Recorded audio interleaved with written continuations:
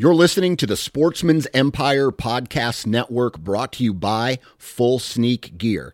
Check out their entire lineup at fullsneakgear.com. Also be sure to check out our entire stable of podcasts at sportsmansempire.com.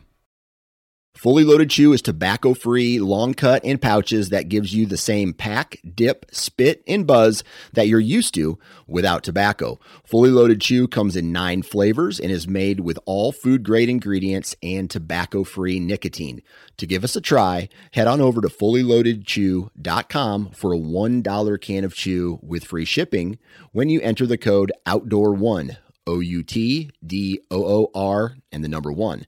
For more information on our product line, visit fullyloadedchew.com.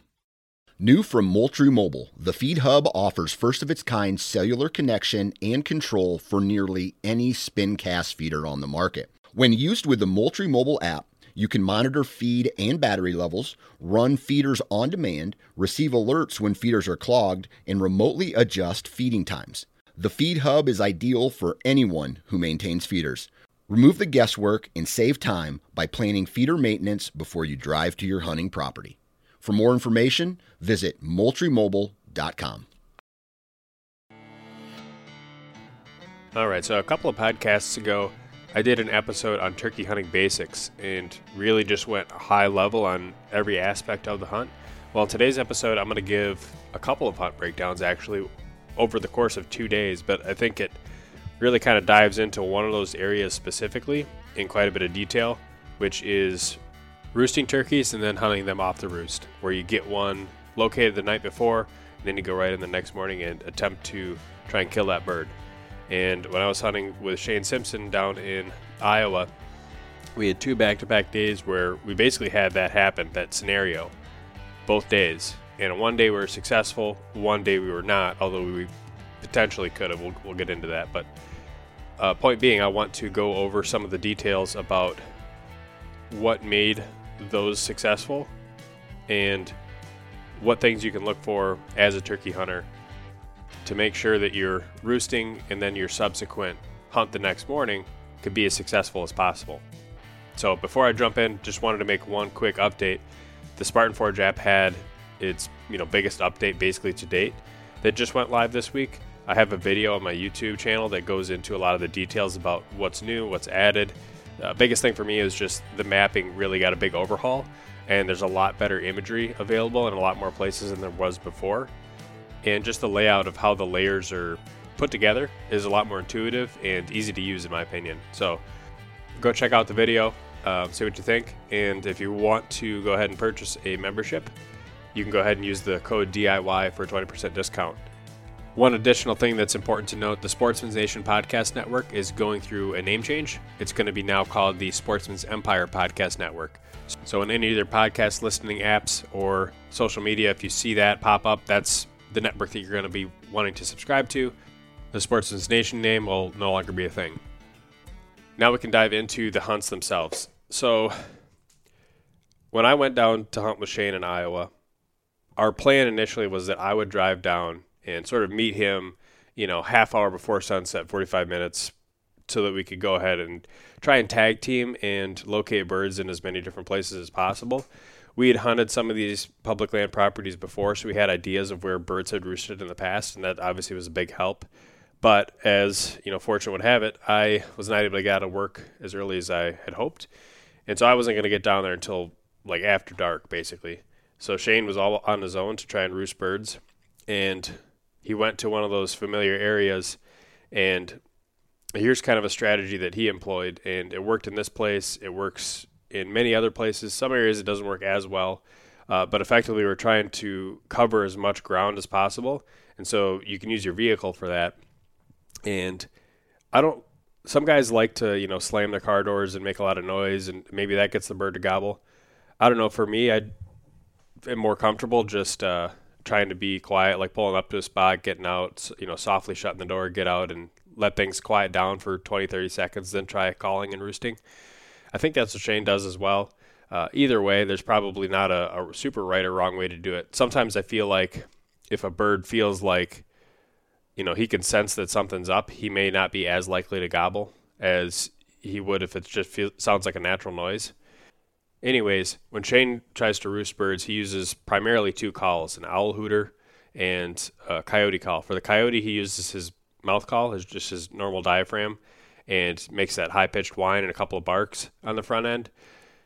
That sometimes works better than the owl hooter, and in other instances, I think the owl hooter works better.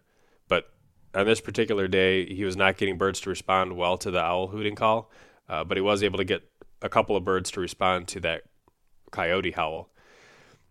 Problem was, almost all of those birds that he had roosted were on private land.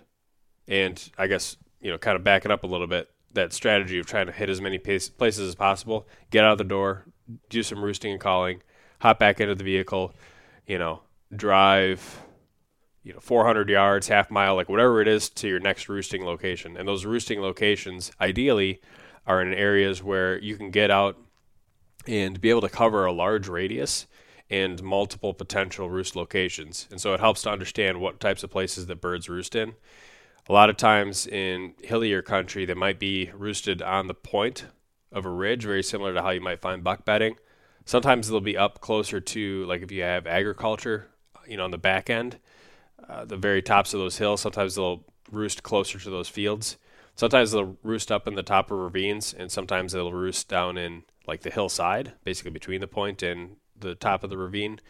So there's definitely a lot of variation, but it seems like generally speaking, if you can find something like a crow's foot or some area where you have a lot of ridges and a lot of points that you can touch at the same time with your calling, that gives you your highest odds. And so you can bounce from place to place to place pretty quickly because you only have that narrow window around that prime time roosting, which typically seems like it's around sunset, plus or minus through end of legal light. Sometimes you can get them to gobble after dark, but it's really that narrow window, it seems like, for the most part. So Shane got one bird to gobble that was on public, and it was just so close to the line to where he tried to triangulate it, and it made it seem like to him that bird was very close to private. However, there was a chance that instead of flying down onto the private, he could fly down on public, which was wooded, and just basically, walk back and forth on the ridge, strutting, before he actually made his way to one of those fields. So that was what we had our fingers crossed on. It was really our best option at that point. It was just a small little piece of land. However, the alternative is you go to a bigger piece of public where you have more area to roam. You get in there in the morning, and then you just hope that you hear a bird gobble that you hadn't heard gobble the night before and try to make a move on it. But if you're able to roost one the night before, then you're able to get in what you think is probably the perfect position to be able to set up, as opposed to trying to move in on them when it's gray light and really upping the odds that that bird's going to be able to see you out of the tree, and kind of limiting how close you can actually get to it. So when we were looking at the map, the way this would lay out, we assumed this bird was roosted up in the top of a ravine. And we were going to be able to climb up the point on the backside. And our hope was that when this bird flies down, he can basically stay on that military crest. And our hope is to be able to get up on that military crest also and have him basically walk right down that same elevation line, which, looking at the map, assume that that could be a strut zone for that bird. It's not a guarantee. There's every likelihood that that bird could fly down right onto private ag, but like I said, it was the best option that we had available, so we thought we could make it work. We get up extremely early in the morning, start climbing up that ridge, and we finally get to that elevation that we want to be at, and then we start moving our way towards where we think that bird is roosted. And one thing that's sort of important here, we're not just walking right up underneath the bird at this point in time. We're backing up several hundred yards to gain elevation and then slowly move it in. It's in all likelihood, if you're moving up the hill pretty, calmly, quietly, I don't think those birds can tell the difference if you're a human walking up the hill or if you're a deer, coyote, whatever. But I've also had instances where I've made a little bit too much noise walking underneath birds that were roosted, and they've basically spooked still in just pitch darkness and fly out several hundred yards over to, some other ridge. So it's definitely something that I'm conscious of. I know Shane's conscious of it as well. Try to make those access routes as, clean as possible. And then when we get on that same elevation, then, in that still very dark time period, we're not using lights and we're just moving closer, but also looking at how the terrain lays out. How thick is the canopy? How thick is the ground cover? At this point, there was really no green up, so you could see several hundred yards in the actual woods themselves. It wasn't super thick on the hillside. You had some little patchy briars here and there. They were adding some cover, but if you didn't have those, it was just wide open forest floor. So looking at the way that the terrain rolled, if you look at a topo map, it just looks like basically a straight ridge hillside. However, when you're actually on it, there's, little bends and knobs and things that are too small to really show up on the topo maps themselves. And so we got to an area where you could tell that the hillside kind of bowed out just a little bit, like, a few feet, but it made it to where you created maybe like a 50-yard distance before that hill wrapped around just enough to where you couldn't see everything. And so if that bird were to fly down at that elevation on that military crest and he were to walk that elevation, he'd have to walk around that little curve in the hillside to be able to see us. And once he did, he'd basically be in shotgun range. So at that point, you would start looking for trees, find one that preferably allows us both to sit, look in that direction in a comfortable position for the shooter, gives us good enough back cover. Bigger tree is better than smaller tree. And if there's any kind of deadfall sitting around the base of that tree, that's, all the better. So I think in this case, we picked one tree and just, had a weird lean to it. It wasn't quite comfortable. Wanted to make sure that there was something that we could sit there for 45 minutes, an hour, motionless if need be. So we got up and moved over to a different tree that was a little bit larger in diameter. The tree trunk was a little bit straighter, and we knew that that one was probably going to be able to work just fine.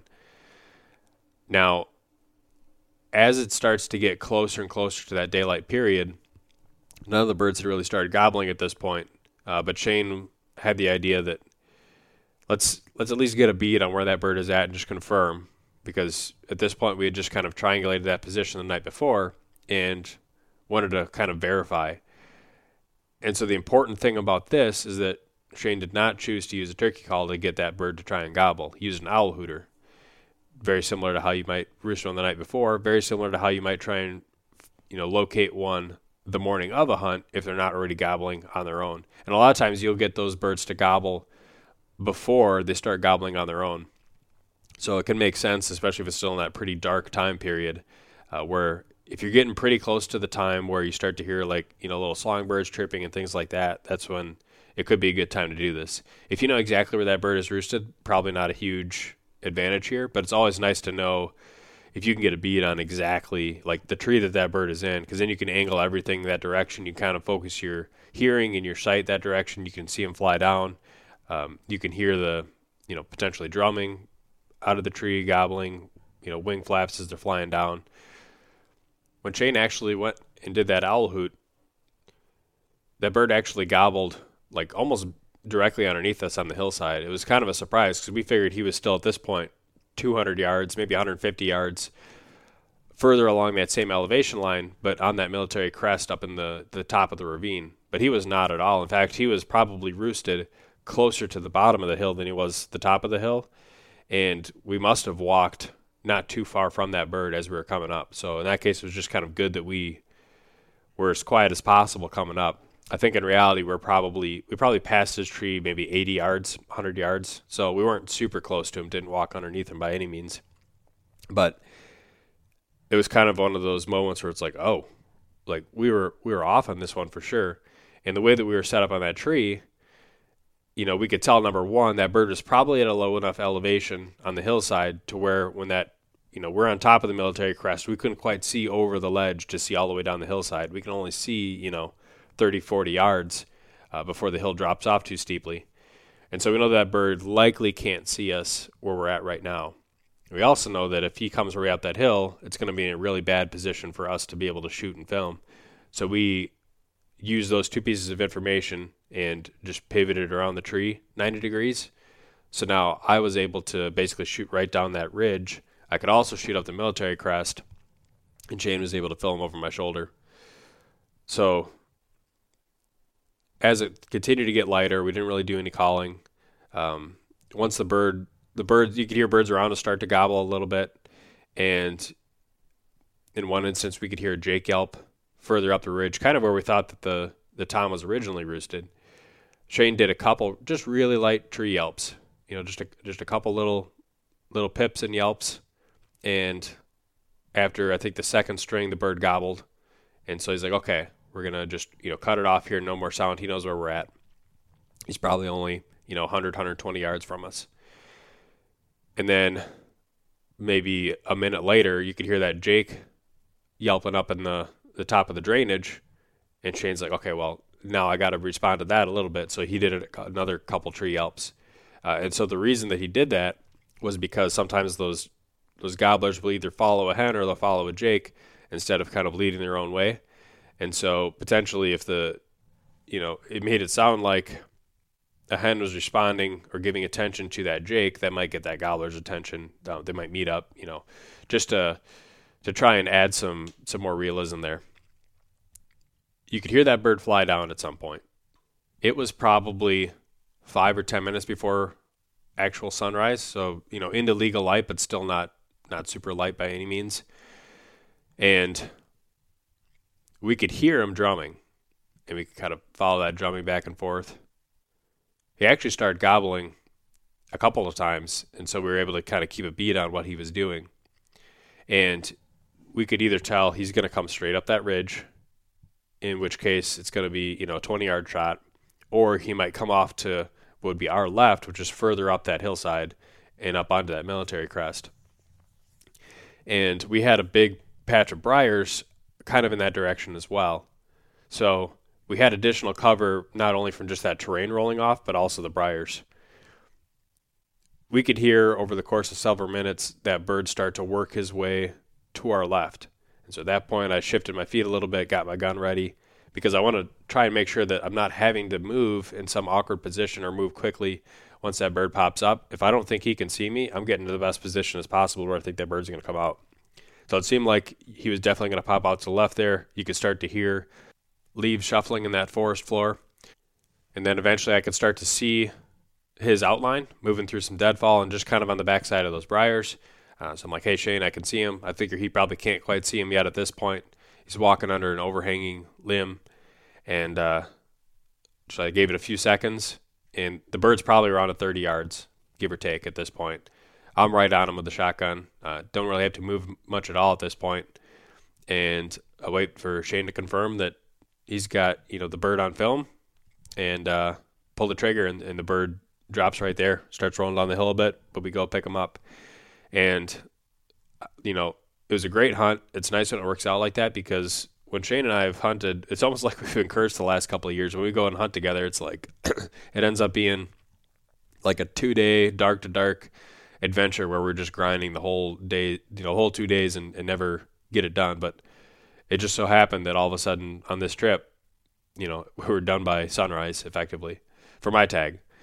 And, important notes here in terms of details that I think made a difference. Number one, the access route on how we got in there.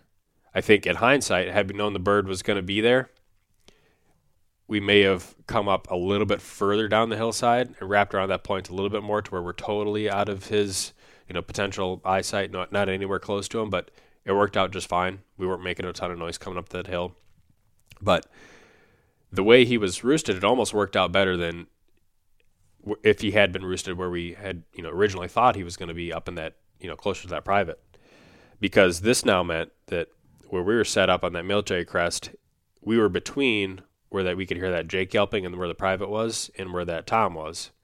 And it actually didn't seem like there was even any hens, which was always a nice bonus too.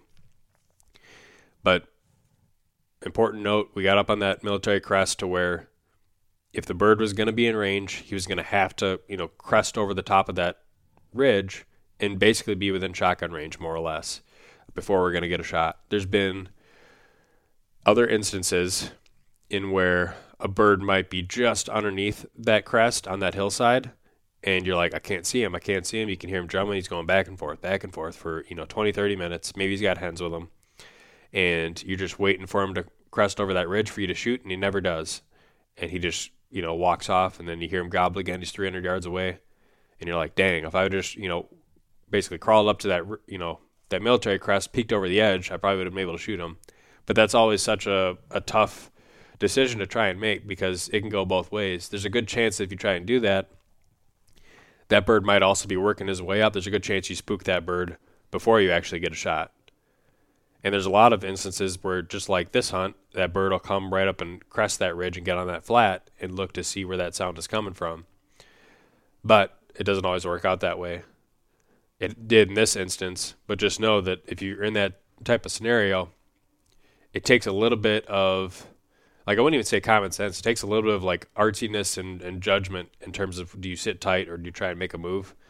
But I think in this case, all of the signs are pointing toward it. It's better to just sit where we're at, call that bird up onto this this flat on this military crest, and it worked out perfectly. So now, the next hunt that we can break down is Shane's hunt.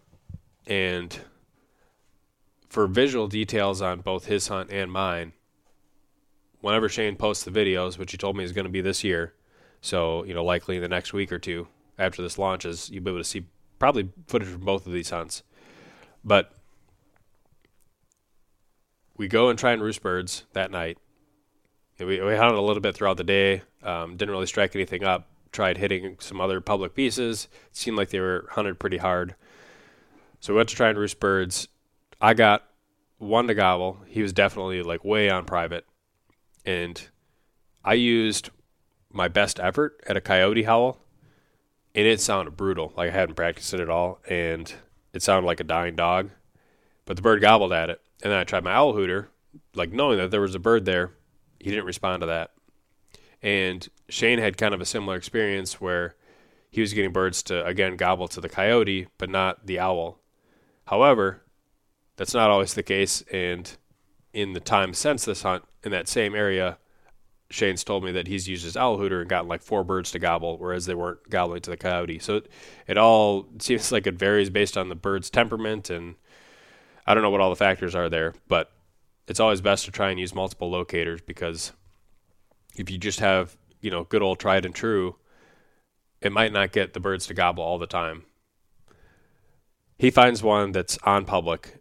It's going to be tough to get to, but we make a game plan and get in there in the morning. Again, we think this bird could be bedded, or could be roosted on the point. So we climb up this ridge, pitch black. We get up on top, and we're 300 yards, probably at least down from the edge of that point. We're up on top of that flat. We close the distance and get closer. And our intent is to try and be within, let's say, 100 to 150 yards away from where we think that bird is roosted. And we have this, again, kind of a military crest around the whole edge of this point, where if you're on the top of the point, it's pretty flat. I mean, it's rolling a little bit, but then you hit that edge and it drops off pretty steep all the way around. And the bird is roosted off of the drop-off, to where he's, when these birds are probably going to roost in the evening, they're probably walking off the flat on the top of the ridge point, and then they're just flying off kind of horizontal, and they end up in some tree that's, around that same elevation, maybe a little bit lower. In this case, I think the bird's probably a little bit lower because we never saw him fly down. But we're setting up, and we have all these trees to pick from, and we're thinking, okay, well, what's this bird going to do? If we weren't here, how could this bird potentially fly down and get to, some of the, private land ag that might be behind us? And one very good potential option is he might come right up the spine of that ridge, or he might kind of take the low ground route and slip along the side more and, be more in line with the ravine a little bit. And there wasn't a super defined ravine there, but you could tell there was a little bit of a dip to where if he was going to take the low ground, you could kind of tell where he was going to go. We sort of split the difference to where we could shoot up to both the spine of the ridge and the lower ground route that we thought he could take. And once we got set up on this just really large, almost perfect tree for hiding 2 people, it looked like it was straight out of a Mossy Oak ad. We got 4 cameras set up and just started, started recording and waiting. Shane did his owl hooter once again, located him. He was exactly where we thought he was this time. And I remember we had this discussion of, should we move up closer to one of these other trees that was in front of us? And the advantage of doing that was that you could obviously, you're that much closer where you think that bird's going to come up. The disadvantage is we got all these cameras already set up, they're already rolling, and there's the potential that, he sees us. Maybe he can see us moving up on the top of that ridge. We can't see him, but that doesn't necessarily mean that he, can't see us. There's a chance we get busted. So that was kind of the pros and cons of it. We decided to stay put where we're at. And in this instance, Shane says, no calling. We know where he's at. We know where we think he's going to move. It probably ended up being a good thing in, reality, because once that bird started gobbling, and we're thinking, okay, like he's gonna fly down in any second. Then he does fly down. And then he's gobbling, and he's back and forth. Like you can just tell he's below that military crest on that hillside, just gobbling probably once every 2-3 minutes. And at that point, once he hit the ground, Shane started doing a little bit of yelping and got that bird to respond. Now, after several minutes of that bird just, basically staying in the same spot, you could hear all of a sudden hens start yelping up in the trees around where that tom was. So it's like, okay, now this makes sense. This is why he hasn't, really moved, and this is why he's just been gobbling in place and sitting and drumming in that same spot. He's got hens that are roosted up around him. Well, his hens started flying down. There ended up being, I think, 4 of them. And those hens started working up that ridge. And the gobbler showed up then on top of that ridge as well. He almost kind of surprised us because we're all focused in this one direction. Then all of a sudden he pops up and he's 20 yards to the right of where we're looking. So he's sitting there and he's just strutting back and forth, probably 60 yards up on top of this military crest. And if he's on the same line as us, meaning like, straight perpendicular to the elevation line, he'd probably be within shotgun range. But because he's further down the ridge, closer toward the point, he's not quite in range. And those hens kind of went up and over the spine of the ridge and onto the other side. So they didn't actually go up like toward the top of the very top of the ridge of the private or the ag or anything like that. I'm not exactly sure where they were headed, but they basically went from the low side of the spine on one side, went up and over to get to the other side. And it seemed pretty clear that this bird was probably going to follow these hens. They didn't show him a whole lot of interest, but Shane started calling because at that point we had really nothing to lose. That bird was probably going to follow those hens. And he was sitting there back and forth strutting, and those hens didn't really hang up at all. They just got moving. And so he lost sight of the hens pretty quickly. And at that point he was like, well, do I follow those hens? Or there's this other hen that, from the calling, maybe that's an excited hen. Maybe there's a better chance. You could tell just by that bird's body language he wanted to come up, but he was also very skittish. If we would have had a decoy, perhaps he would have came up and closed the distance, but we had no decoy out, and that bird could see up the ridge to where we were at. I mean, he could definitely see the tree that we were in. He could, likely see our silhouettes. You could tell he wasn't spooked by our presence. Otherwise, he would have, acted differently. But it was like he wanted confirmation before he made and closed that distance. And we didn't have that confirmation for him other than the calling. And one important note here, and Shane made I don't know if he said this in a video or not that he's going to post, but he told me, and so I'll tell you guys, whenever he was making calls, from his viewpoint, he was always ensuring that bird did not have a direct line of sight to where he was at. So whenever the bird went behind a tree or behind a bunch of brush, that's when he would do his calls. And from my standpoint, with the camera, I could see the bird in a lot of these instances, and so I could see how he was reacting. But that was a good distinction, because if I was just looking at the camera, I would not have known that he was doing that. But it definitely seemed to help out, because that bird hung around for a long time, 20, 30 minutes, just back and forth. And we thought about, could we make the shot? Well, I say we. Shane was the one shooting, and when we got set up, he basically said 40 yards is my limit. I'm not going to push it further than that. And we're looking at that tom, and he's got to be 50, 55, somewhere in that range. And he's like, I know the gun could probably do it, but I haven't patted the gun past 40 yards. 40 yards I said is my limit. I'm going to stick to it. And so that's what we did, and tried to get that bird to come closer. Eventually, he came out to our left. So remember, the hens went to our right. He started coming to our left, and we're thinking, okay, it's going to happen now. Well, he rolls back over the top of that military crest and stays just underneath the ridge. He goes back and forth and gobbles out of sight for probably 10 minutes. He's probably in shotgun range, but he's just over the lip of that hill. So we just need to come right up over top, and it's going to be game over. Well, eventually, after probably 5 minutes of silence, he gobbles again, and he's 200 yards down the ridge. And that just happens sometimes.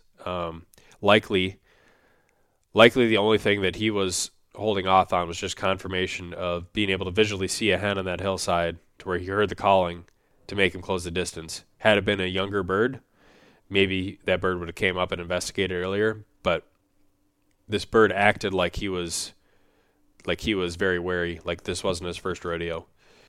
In hindsight, had we made that move up another 10, 12 yards to that other tree, the bird would have been in range. We went and paced off where that bird was at, and it was like I had 47 paces, Shane had 52, so he was somewhere right around that 50-yard mark. So we would have been inside of 40 had we made that move out to that other tree. Again, that hindsight's 20/20, but hopefully between the story of my hunt and also the story of Shane's hunt, that'll help give you guys some insight into what potentially you can be doing when you're roosting birds the night before, and then what potentially you can do the morning of in terms of how you use the terrain, how you think about where the bird is roosted, where they're likely going to want to go in terms of travel routes, how they're going to use the terrain to get there in order to use your setup, and learn to set up into where that bird ideally has to be able to get into shotgun range before he can actually see you, and just kind of knowing when to call and when not to call. I've seen instances in where Shane has called a lot when the bird is on the roost, but in these types of scenarios that we had here in Iowa, the calling was very, very light. If you think that bird is going to come up on its own, probably better not to call at all, and only call if you need to, which is kind of what we did on that second hunt. On the first hunt, we wanted to kind of ensure that bird knew that we were there, so it's just light tree yelps until we got that confirmation.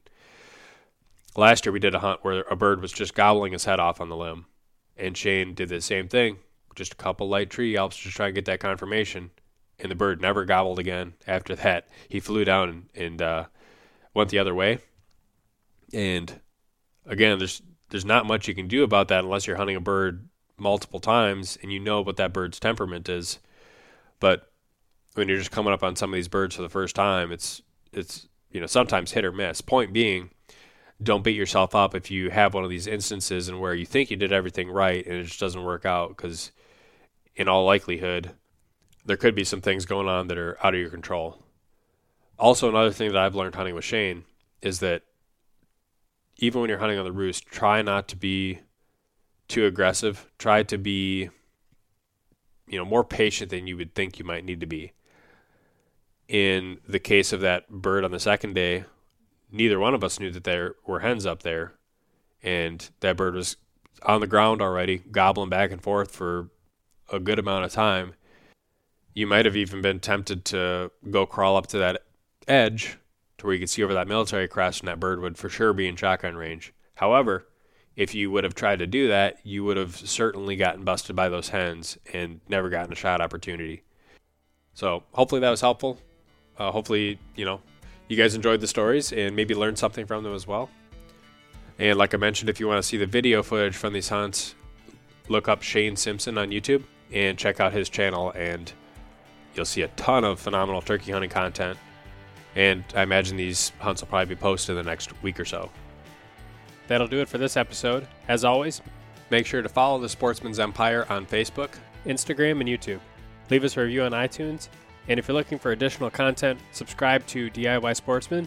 And with that, thanks for listening.